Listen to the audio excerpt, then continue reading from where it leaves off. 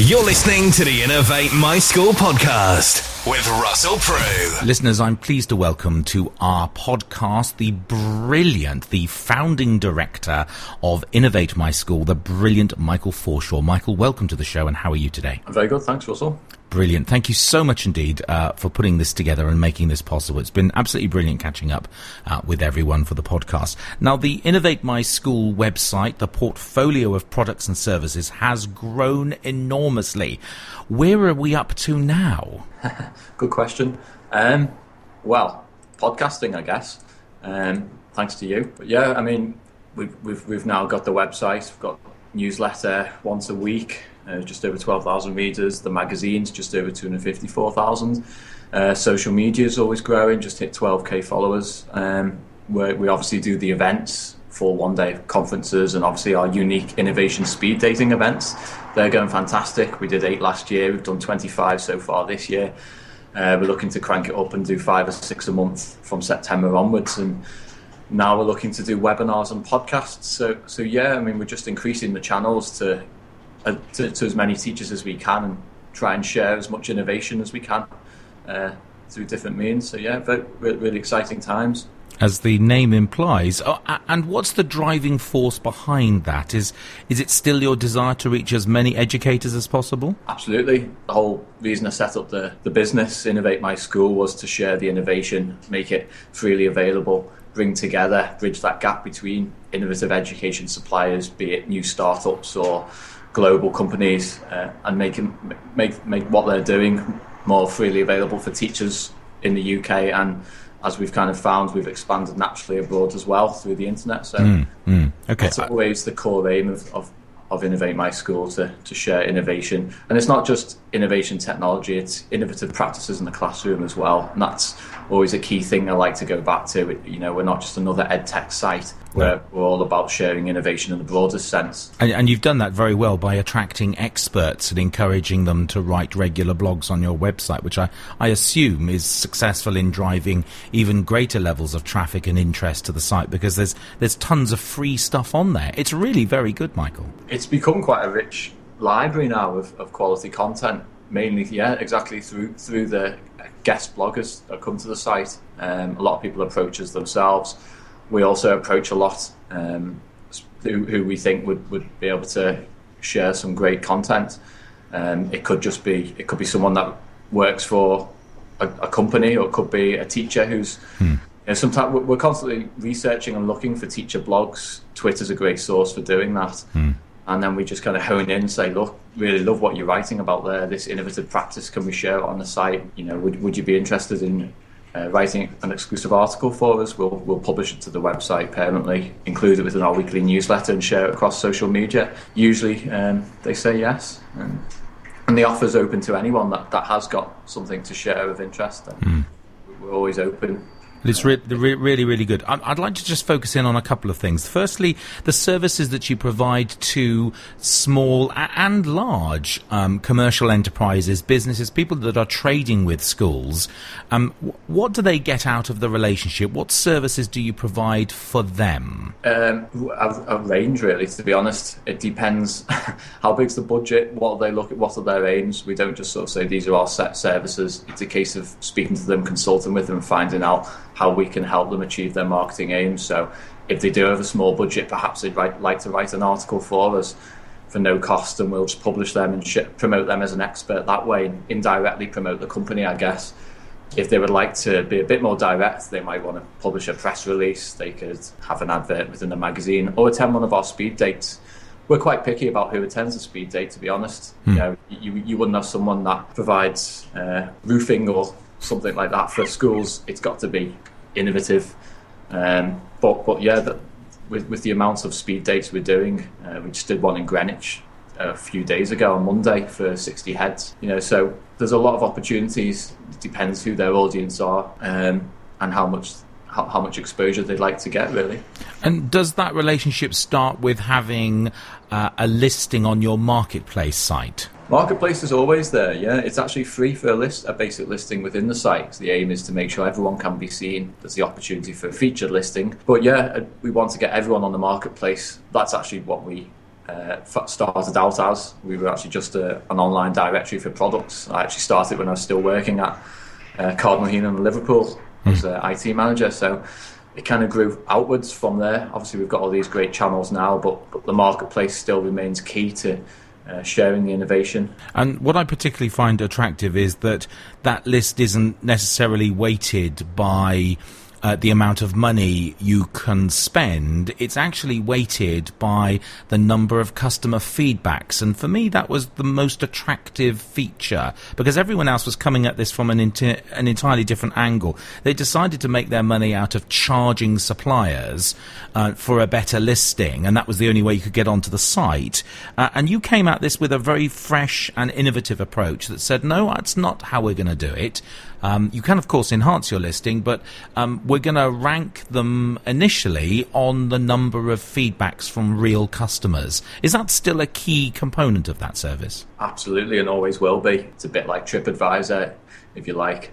I realised when I was working at the school that there's so many small startups that had some brilliant innovative ideas, grassroots innovation, if you like, and they don't have a large budget. They don't actually know how to market themselves. So by giving them that free platform to kickstart it, that seemed to really help with Innovate My School's growth, certainly in the early days. Yeah.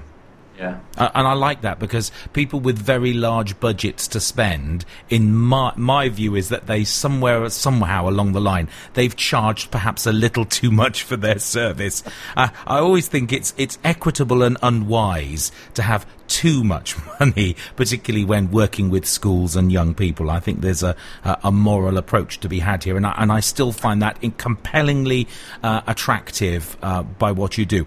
Can you just tell me a little bit more about the speed dating? Because it kind of sounds slightly naughty, and I know it's not, but I like that. But to tell the listeners about that, what's the concept? How does it work? It is head teachers taking part in a speed date. They're not dating each other. They're not dating me. They're dating 6 to 7 innovative products on the education market today, handpicked by Innovate My School. So yeah, there's no car keys in the middle. There's none of that snog, marry, avoid. It is a chance for them to, in groups of heads together, speed date innovative products.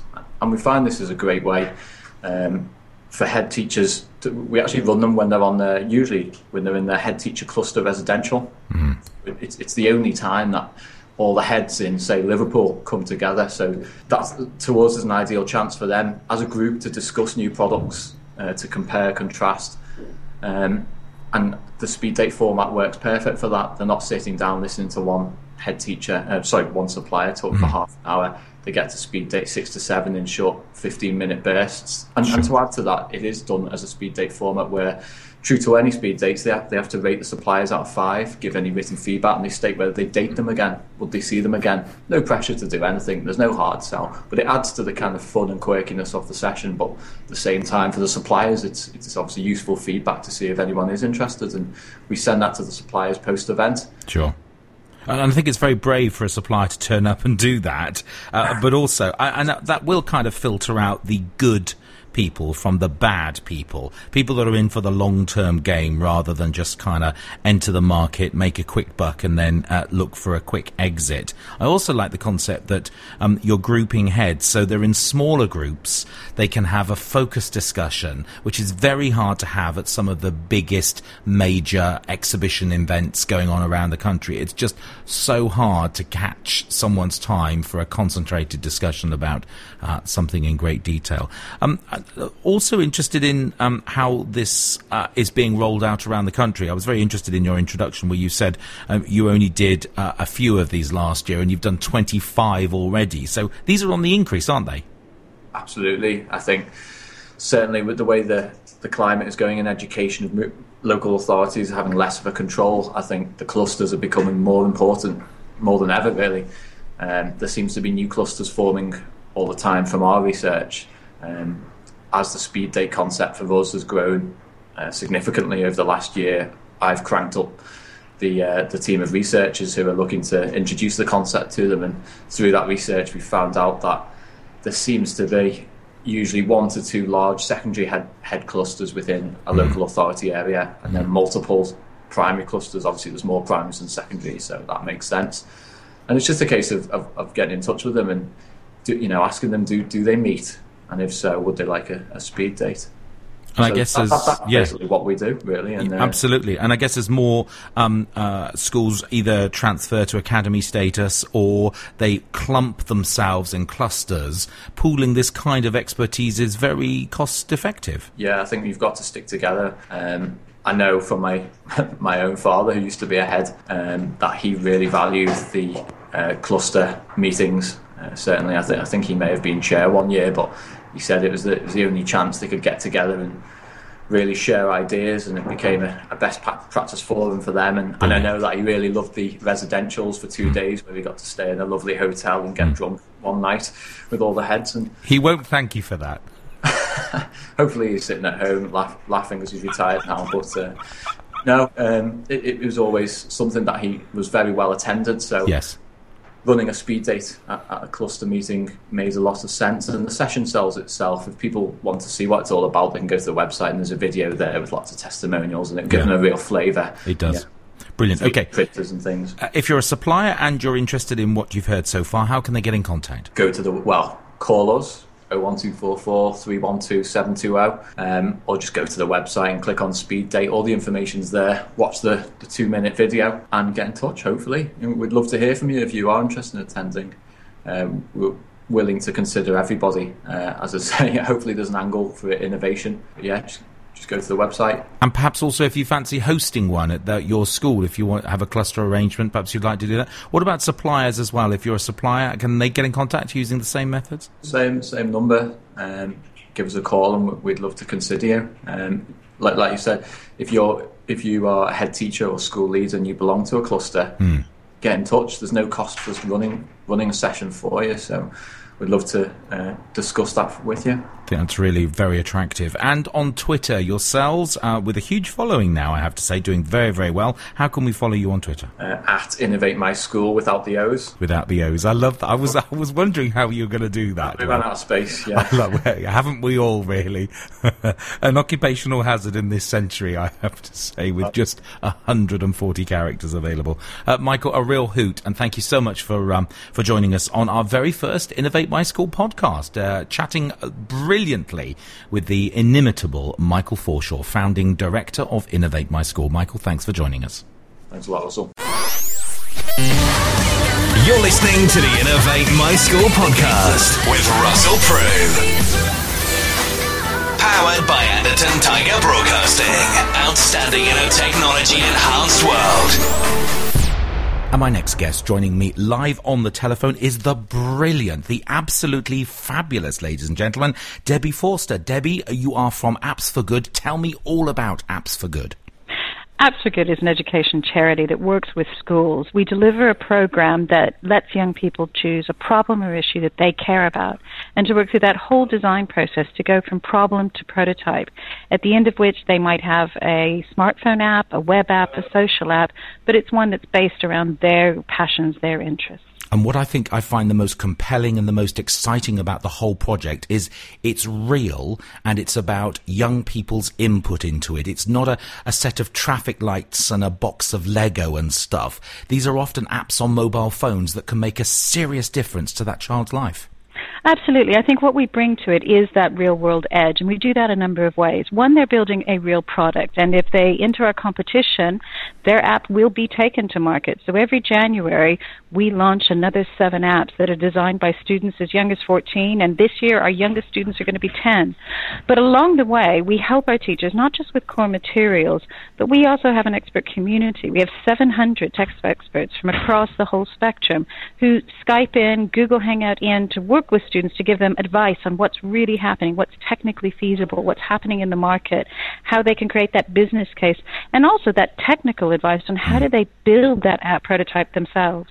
Brilliant, absolutely brilliant. I'll talk about the resources in just a minute if we may, but first you've just had an amazing competition and a celebration of work in, I think it was in London this week. Tell the listeners a bit about that if you can. It was a fantastic event. We had it at the Barbican this year, and we brought down teams 18 teams from all over the country. Our farthest flung team was all the way up from Wick in Scotland. Wow. That's up in the northeast corner. But we also had a number of primary schools. So our youngest team ever was age 10, a boys team. We were pleased that about half of our finalists were girls. What they do is they come down in the morning. They spend the morning with companies, tech city companies, which are accelerators that coach the kids, give the idea advice to the students. They then go in front of each of the finalists, then present in front of a Dragon's Den panel. Now, these panels are top-level executives from across industry. So you will have people who are, for example, the Gerard Grech of Tech City, the Tech London Advocates also came along. We had Martha Lang Fox from lastminute.com. So these are people who really know their business, and these kids had to pitch the idea and answer really detailed questions. Where are they going to source their data? Is this really something new on the market? Is it technically feasible? They then are put into what we call the marketplace, and this is where we have our 250 guests who come round. Sure. And the kids pitch their idea, because what we accept is not just that experts can pick a winning idea, but that things go viral. So we have a People's Choice Award where people vote online, and we had over 7,000 votes. And so then the end of the evening is a chance to celebrate that. We choose a winner from each category. They have a corporate sponsor behind it. And we have the People's Choice Award, so that the next day they meet with a development company to start building that app for launch the following January. Amazing. Well, Twitter was on fire, both Monday and We were Tuesday. really pleased. We even had some of the teams, because the kids in looking at the People's Choice Award were encouraged to use social media. Yeah. We were delighted. One of the teams got Will I Am to tweet it. Yeah. And another team called I'm OK got Stephen Fry not just to tweet it once, but twice. No, that's amazing. For me, that's the big contextual picture. That's the bit that connects the young people's lives with this kind of technical output, not just sort of throwing some algorithms and some coding at kids and hoping some of it sticks. You just seem to have cornered the market beautifully with that. So let's talk about resources and what there is for teachers, because I suspect that educators are feeling a little bit exposed at the moment. New curriculum changes heading their way, whether they like it or not, in September. And if they want to get stuck in this, I'm delighted to see you got 10-year-olds doing this, year 6 pupils getting stuck in a primary school. There's clearly some support there for educators. What have you got for educators? Absolutely. I mean, teachers are at the heart of the success of Apps for Good, and they're a key part of our audience. And they help develop things as well as our experts. So what we offer our teachers is, first of all, a course framework. It's really flexible. It means that people can do that in a much lighter touch way, that it's around 30 hours, but if a school really isn't ready to start going deep with the tech and the building, then they can do that at a more superficial way, starting with simple tools like Balsamiq, clickable wireframes. But then also we have, as teachers get more confidence and or their students want more, there's more difficult tech products that they can begin using. So they can be using CSS, JavaScript, HTML5. Because we have sponsors like people like Facebook, you can even be looking at Facebook API. So it means that students have the capacity to build much more technically and go much deeper on the computing science. To help the teachers, we have online training. We have materials that are all free. All of the tools that we recommend are free to schools. And then the other bit is it's along the way. I don't think the days of a one-off course are enough. It doesn't really help us do that. And to really keep up to date in a field that changes daily, we have our expert community. These are volunteers. So we have everything from developers and small tech startups here in London to people at the top of the sort of corporate level. We've got the global head of technology from Thomson Reuters. Wow. And these people are happy to Skype in. Schools put in a request, an expert connects with them, and then we'll Skype or Google Hangout for an hour, coaching and mentoring the students, and the teachers learn with them along the way. Amazing. That's a good scenario as well. So if a school were looking at the bottom line cost for this to get involved, what should they kind of be budgeting for? Well, if it's a state school for Apps for Good, it is offered to the schools for free. If it's an independent school, it's £250. What you need to do, it's really about staff investment. What we do for our Apps for Good partners is they're guaranteeing that they will have one educator that's attached to the course and has done the online training, and they'll deliver that to 20 students. We also think it's important because it needs to be embedded in the school. So the school is committing that they will have a senior team member attached to the project. And then the rest of what happens should really probably already be within schools. A lot of the work that the students will be doing is done on the laptop. Some schools are buying class sets, or what we can say is you could even get as low as one device per team of 5 students. I like that some schools are letting students use their own phones, but really there's a whole range. So we are really quite open in terms of what software you want to use, what hardware you want to use. We think it's best to fit it within the context of what a school really has. This isn't about big budgets investing in high-tech things. This is about letting students use the technology that is already within the schools and what they already have in their pockets, and letting them see that these are powerful creative tools, not just toys. And it feels to me like this is a bottom-up revolution rather than a top-down, because the bottom-up one seemed to be much more sustainable than any of the top-down. You seem to have cornered. It's beautiful. It is absolutely marvellous what you're doing. Give me some websites and some Twitter addresses, if you can, please, Debbie, because people will just want to know. If you go on, everything you need to find out about the course can be found at www.appsforgood.org. We are on Twitter at CDI, Apps for Good, all one word.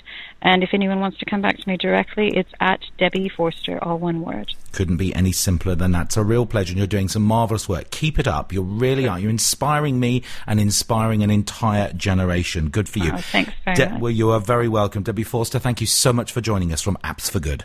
Thanks. Bye-bye.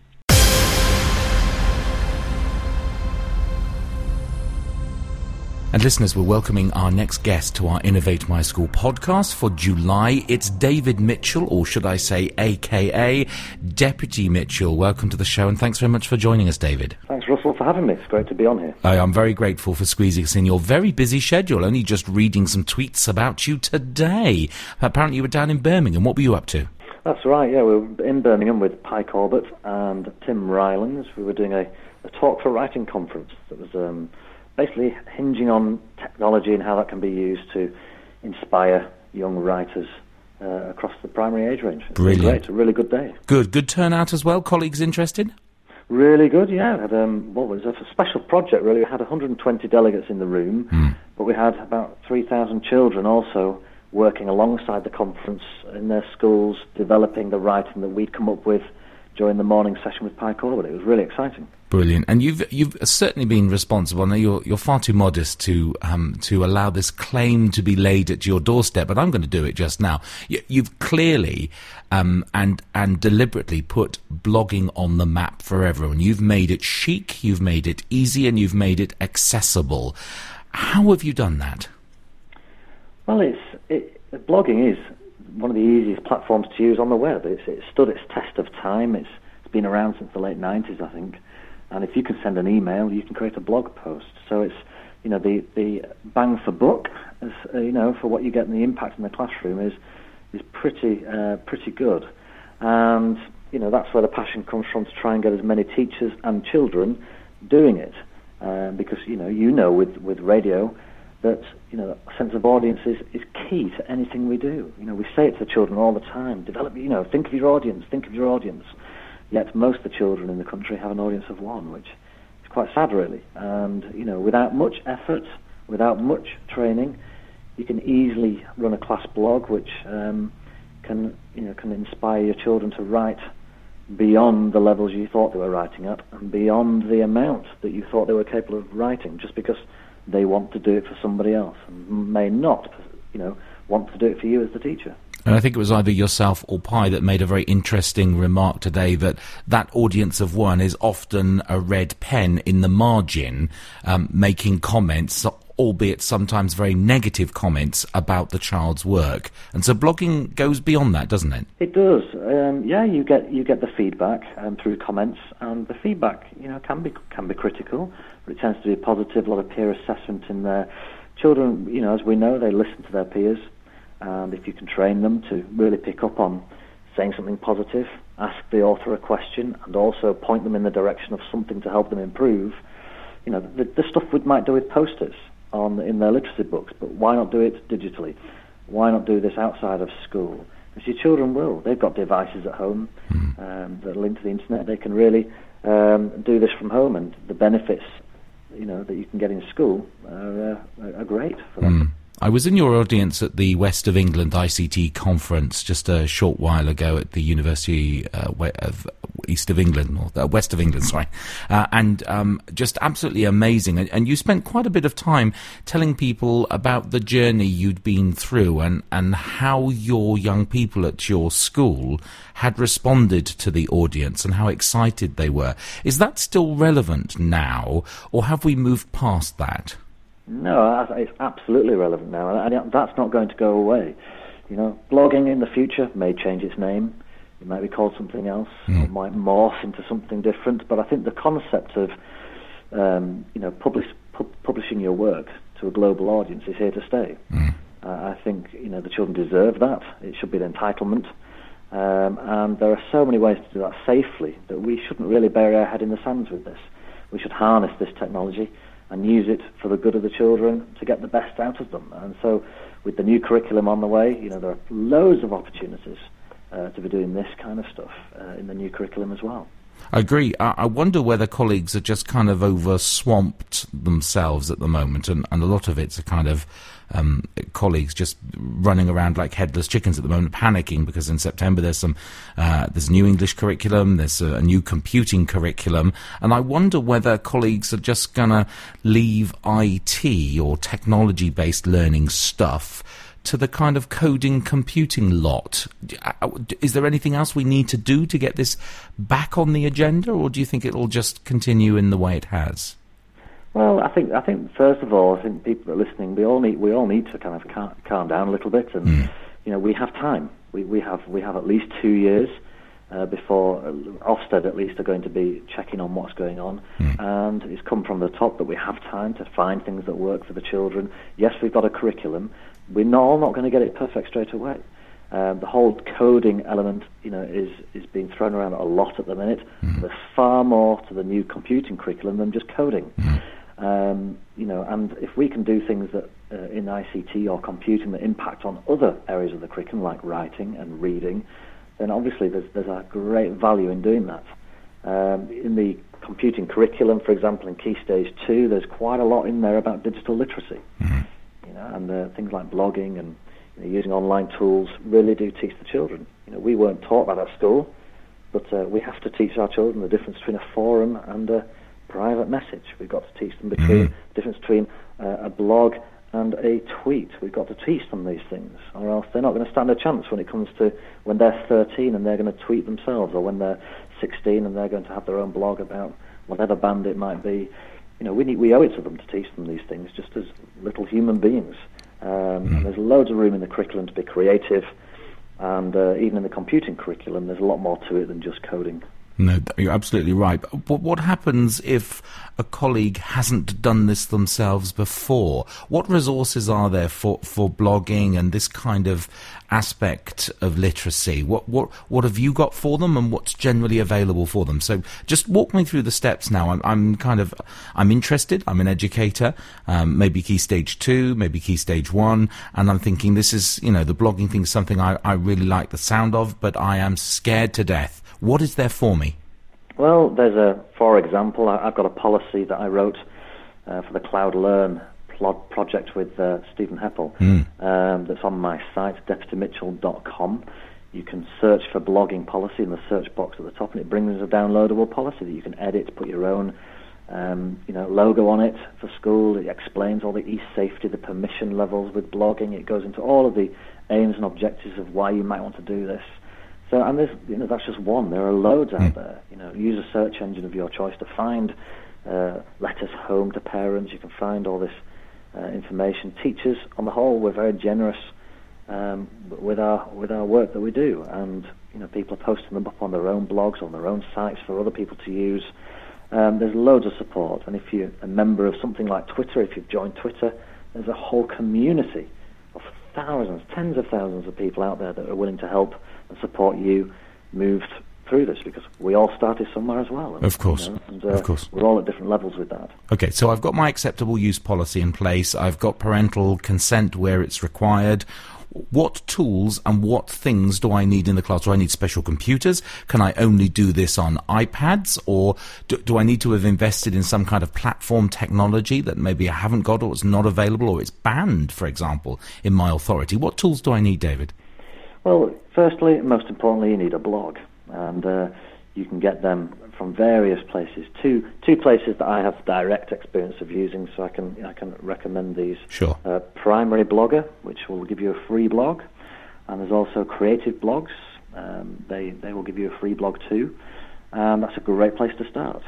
Have a play, learn how to use the tools yourself. There are video guides on there that are included, tutorials. You name it, there's the support out there. So you need a blog first of all, and any internet device. It could be something small, it could be something large, a tablet, a computer. But with you just need something that's internet enabled to be able to access that, as do the children. And you don't need a full bank of iPads.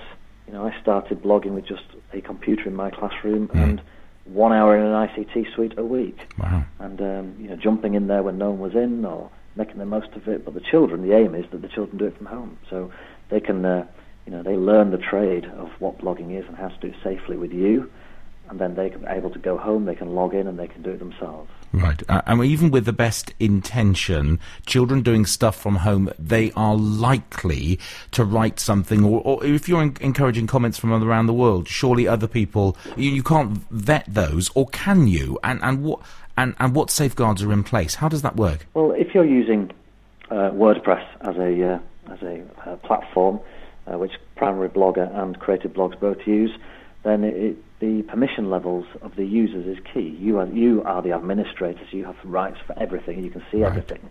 But the users that you create for your children are at a contributor level. Right. That's the word you're looking for. Okay. And that means that they can log in, they can create a blog post, but they submit it. And they don't publish. They submit it to the teacher. And you, as the teacher, you just click approve and approve and approve on the comments that are coming in, and also the blog post created by the children. Right. Nothing goes on that blog of yours without you putting it there.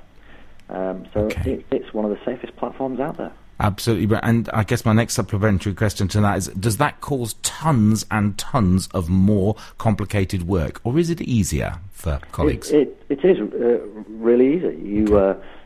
When you log in, you go straight to your dashboard. It alerts you straight away to how many comments are waiting, and it's a simple skimming through and clicking approve.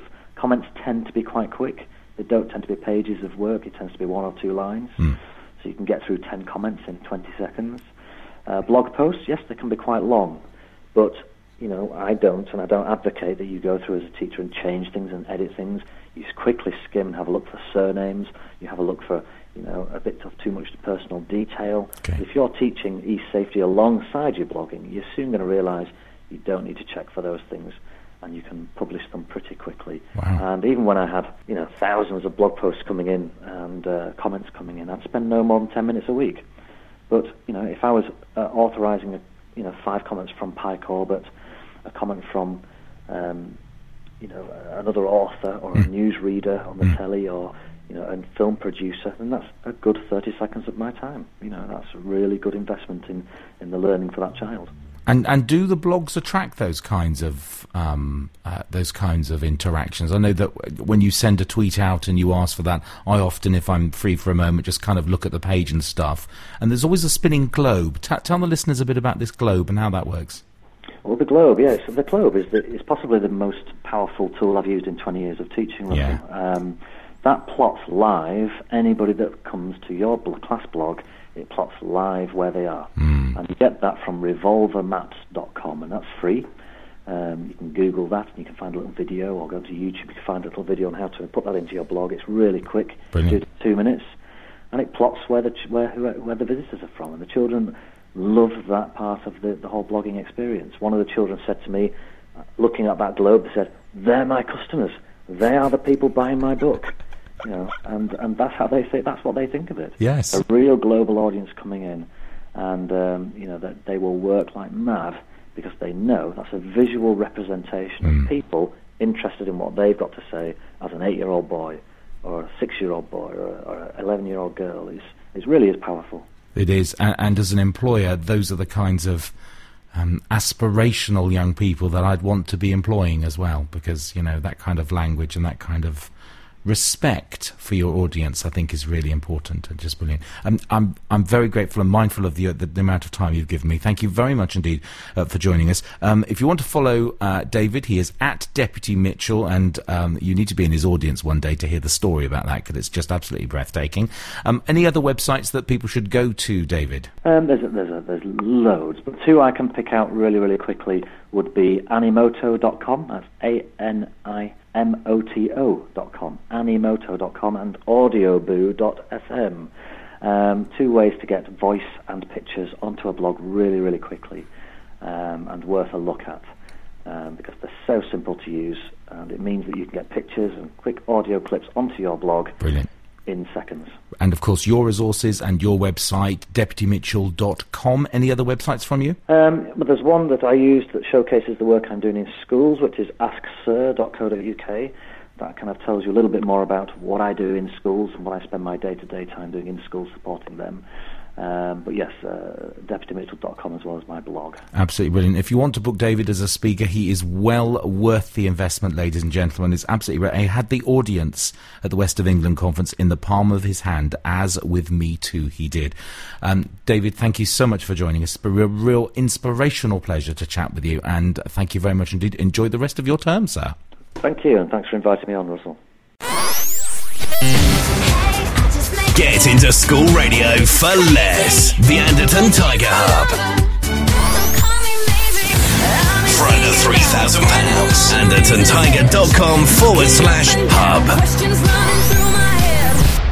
And my next guest, listeners, I'm delighted to have on the telephone with me the urban teacher, a.k.a. Mark Martin. Mark, welcome to Innovate My School podcast. Thanks for joining us. How are you today? Thank you. I'm fine. Nice to meet you. Brilliant. Thank you so much indeed. I know, amazing guy. If you're not following this gentleman on Twitter, listeners, you absolutely must. His tweets are profoundly interesting and incredibly engaging. He knows his stuff, and he's very much down with the kids. And that's one of my questions coming in just a second. But his Twitter handle is @urban_teacher. And you, Mark, have cornered the market of this. How important is it to be down with the kids? I think as a teacher, you need to be able to connect with the students that you're actually, teaching and actually coming in day-to-day contact with. And I think one of the things that I've really honed in on over the last couple of years and my understanding where students are coming from, one, in terms of their learning and what kind of things they're going to be doing in the future. And as a teacher, how can I equip them and empower them to actually make that happen? Brilliant. Now, you're an ICT teacher. That's probably about to change as the computing curriculum comes in.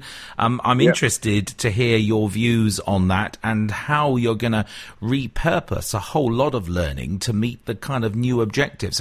How is that sitting with you at the moment? At the moment, I think where I've got a lot of oversight into the actual curriculum, that's been really helpful because I've been able to connect with people on Twitter. I've actually connected with people in the tech world and so forth.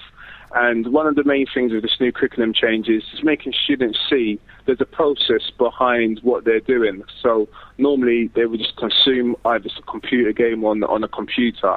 But I think with the new curriculum, it gives them that opportunity to see what's behind the actual process in terms of what's inside the computer, how does it work, what kind of things that are actually needed to make these processes happen.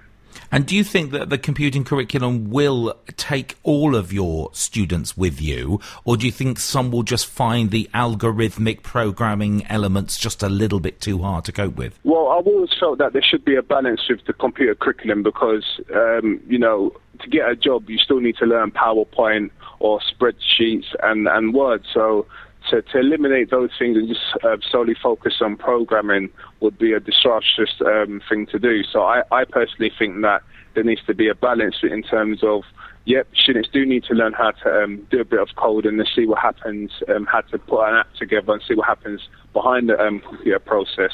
But still at the same time, they still need to be illiterate on those skills that are going to get them into the workplace and even into university.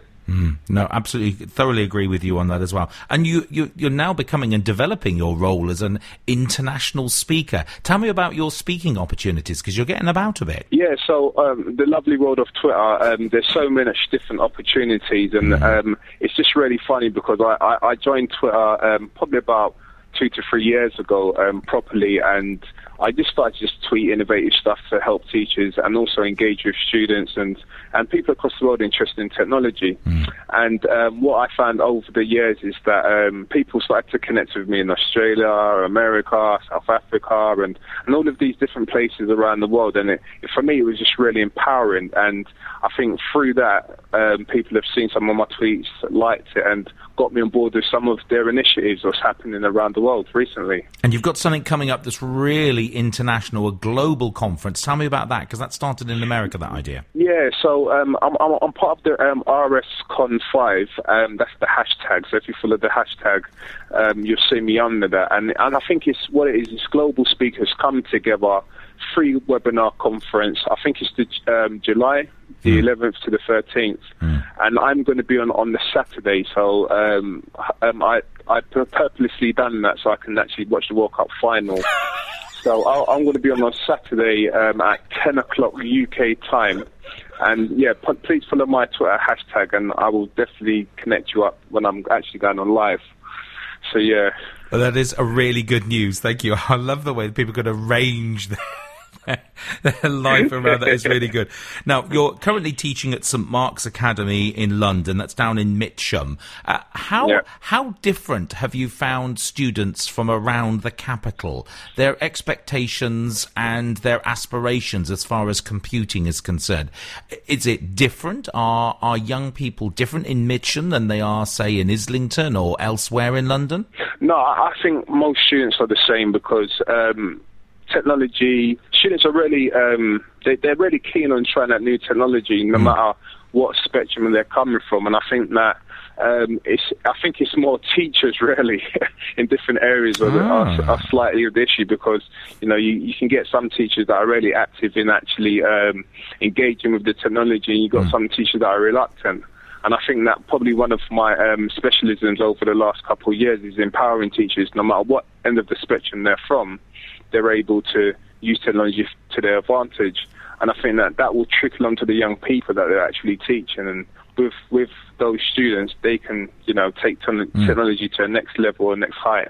And do you think that particularly technology teachers or ICT teachers, or now computing teachers, as they're going to be called, do you think that they have enough expertise to be motivating and inspiring for young people?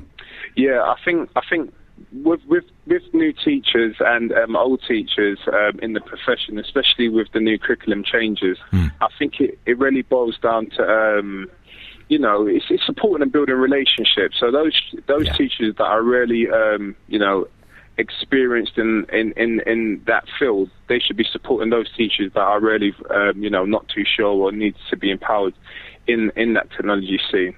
And also, there are some teachers that are not haven't got that qualification in ICT. So sometimes there's a massive skill gap, or they've got to learn a very amount of skills in a short space of time.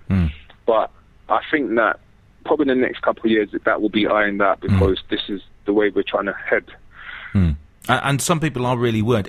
It isn't September 2014 is the deadline. We've got 2 more years before Ofsted will be quizzing colleagues on this. So there's a good 2 years running on this as well. Just very quickly and finally, resources. In your resources cupboard, whether virtual or real, do you have any top resources that you could share with us? Any particular coding tools or any apps tools or anything that you've used that you'd perhaps like to share with us if you can? Yeah, on my website, which is www.urbanteacher.co.uk, I've put a lot of teacher resources and also advice how to use technology. Hopefully in the future, I'm trying to do a few YouTube clips that I'm going to be putting on YouTube, so teachers can actually see how I might use the Oculus Rift or a PlayStation 4 or Xbox One, or even the Google Glasses that we got hold of a few months ago into a lesson. So I think that will be available soon. How did that go? So you brought a pair of Google glasses into the classroom. How did the pupils, the students, react to that? It was a brilliant experience, because I think that what happened was this really amazed me. They brought in the Google Glasses, a company. I invited them in. My students were really amazed with the whole experience, and I didn't really want my students to just be consumers. So the following day, some of my students gave me recommendations how it can actually be enhanced through their experience of using it the day before. And talking about what we were talking about earlier in terms of processing students understanding how things work, I reckon that was a great experience for them. Wow. And have they moved their thoughts into kind of privacy issues and global monitoring? Are they ready to discuss those kinds of issues? Has that helped provoke that discussion? Yeah, you'd be surprised. Many of my students are really, conscious of the technology and the impact technology is making on society. And I think that the more we look into wearable tech and have CCTV or have just the other day we had in my room, we was having a debate about Facebook and the fact that they hold all their data, so all the things that they may post privately to their friends is available by the government or by these companies. And yeah, I think young people are really clued up on what's going on. Good. By giving them that avenue of talking about it and discussing it, because where else would you discuss that in society apart from schools? Wow. Not in so many other subjects, I have to say. Mark, it's been an absolute brilliant. I can see why you're so popular and incredibly inspirational. Chatting with Mark Martin. He is the @Urban Teacher. If you want to follow him on Twitter, @Urban_Teacher. His website is www.urbanteacher.co.uk. And he's down in Mitcham there. Mark, thanks very much for taking the time to chat with us. Thank you. Really good to talk to you. Good care. luck and have a great summer. Thank you. Bye. You're listening to the Innovate My School podcast with Russell Prue. Listeners, I'm just delighted to have on the telephone with me David Didow. David, how are you today? I'm very well, Russell. Thank you. Yes, I'm very well. Brilliant.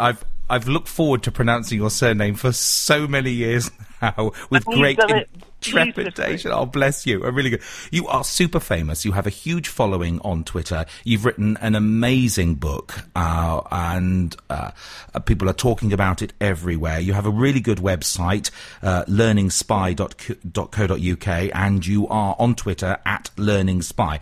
David, what's hot with you at the moment? At the moment, I'm working on a new book, and it's provisionally and rather provocatively entitled "Why Everything We Know About Teaching Is Wrong."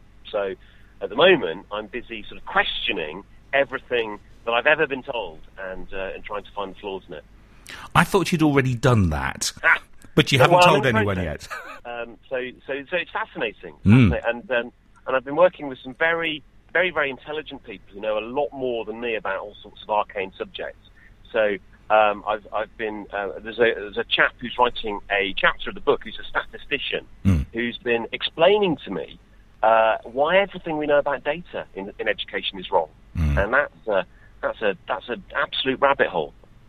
Absolutely amazing. You have an English specialism. Has that helped tremendously with this kind of preparation for you? What to that book? Well, I suppose, and your views, because I think you have views, I think, that chime nicely with my views. They're quite controversial, and they're based around stop doing whatever you're doing because it's wrong, and have a go at doing things in a more creative, kind of expressive way, I believe. And how have you arrived at that view? Well, through the views that I suppose one of the things that it's become very clear to me is that what people believe who are in education, everybody's in education, by and large, because they believe that they have an idea, they want to help children to be better than they currently are, in some form. And whoever we're talking about, Michael Gove or Guy Claxton or anyone else, everybody has this sort of belief that they want to improve children's lives, which is entirely laudable. But and I'm sure you've noticed this, Russell. We all believe very different things about how to achieve that aim, and often those beliefs can seem to be contradictory. So Michael Gove is a very good case in point, because he upsets lots of teachers who say, he's a fool, he's ignorant, he's evil, and yet he would say that he would argue, and has done on many occasions, that what he wants is the same as what we all want, which is improved outcomes for children. So what that sort of suggests to me is that what the things that we've come to believe, the things that we think, the things that we're doing, are usually based on emotive decision-making rather than logical decision-making.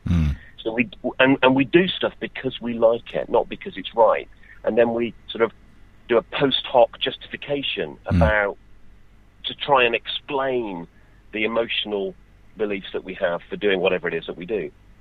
So for me, one of the big thing for me is that over the year, when I trained to be a teacher and I did my PGCE course and all of these other things, I was told that this is the correct way to teach, this is the right thing to believe, and this is the way that we improve children's lives. And then through a process really of reading and finding things out myself, I've discovered that isn't the only belief, that there is another way of thinking about things, which I think is much more in line with what I now believe. And I think that so a lot of the things that we were told, which I remember in 2007, an Ofsted inspector coming into my lesson and saying, "That was great, but you talk too much."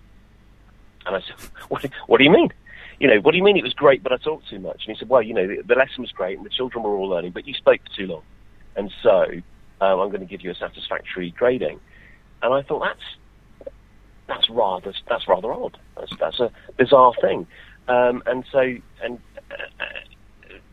took that on board and decided that clearly he was right because he was in the position of authority, and the best thing that I could do therefore for my children was to speak less and less, and to practically mime my lessons. And I've since come to believe that he was mistaken. Good. With the best will in the world. Yeah.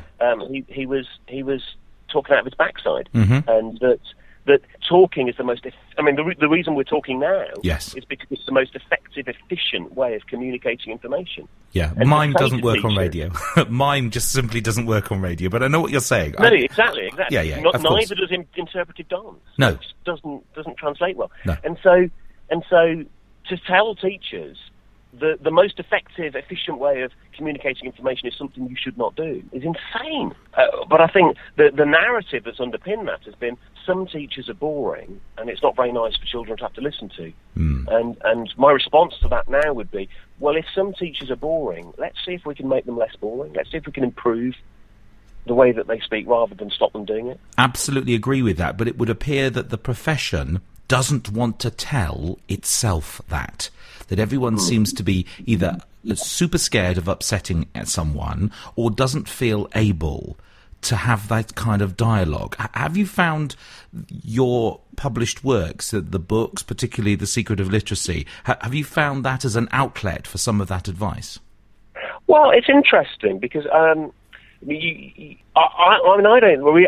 think that when I talk to teachers, when by teachers I mean, people who spend the majority of their time teaching, so not ASTs, not school leaders. When I talk to teachers and say, actually, it's a jolly good idea to speak better, they go, yeah, that's really good to hear, because that instinctively I know that to be the case, and I think we, as a profession, we started to, with the best will in the world, we started to practice a deceit, which is when somebody comes and says, right, I'm going to observe you teach, we immediately say, oh, well, I'm going to have to change what I plan to do and do what you'd like to see instead. Yeah. And so we lay on these lessons in which students learn independently and we kind of hover around the sides, just sort of making suggestions every now and again, and conceal the fact that we teach, and we're kind of embarrassed about it.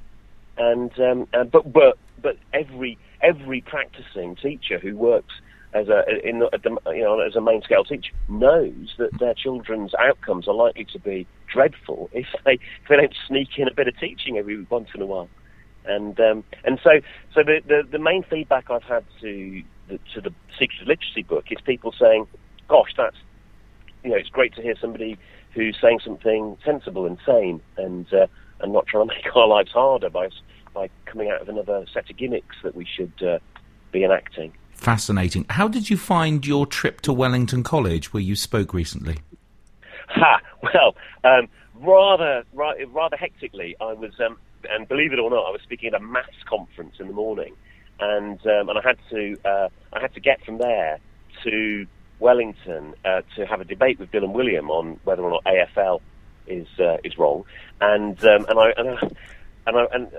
was driving a 1979 camper van at sort of breakneck speed along the road, and it was rather reminiscent of the John Cleese film Clockwise. And I arrived sort of sweating and a bit sort of stressed with about 5 minutes to spare.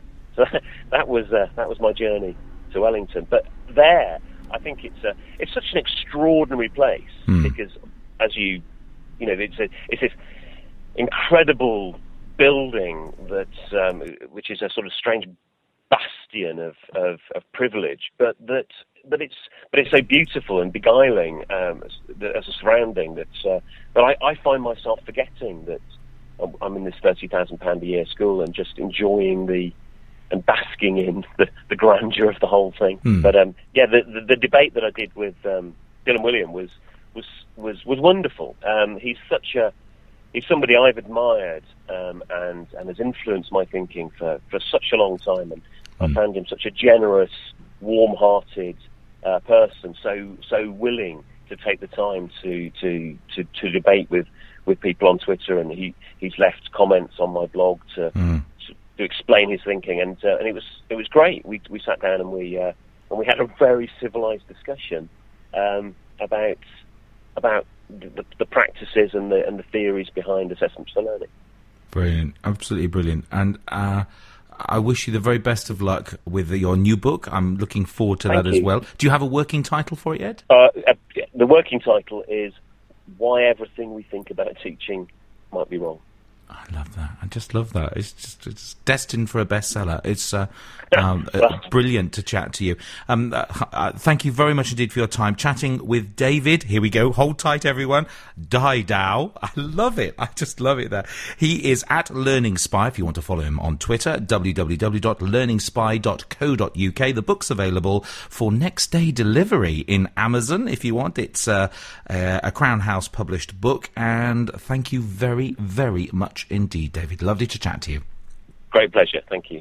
You're listening to the Innovate My School podcast with Russell Prue.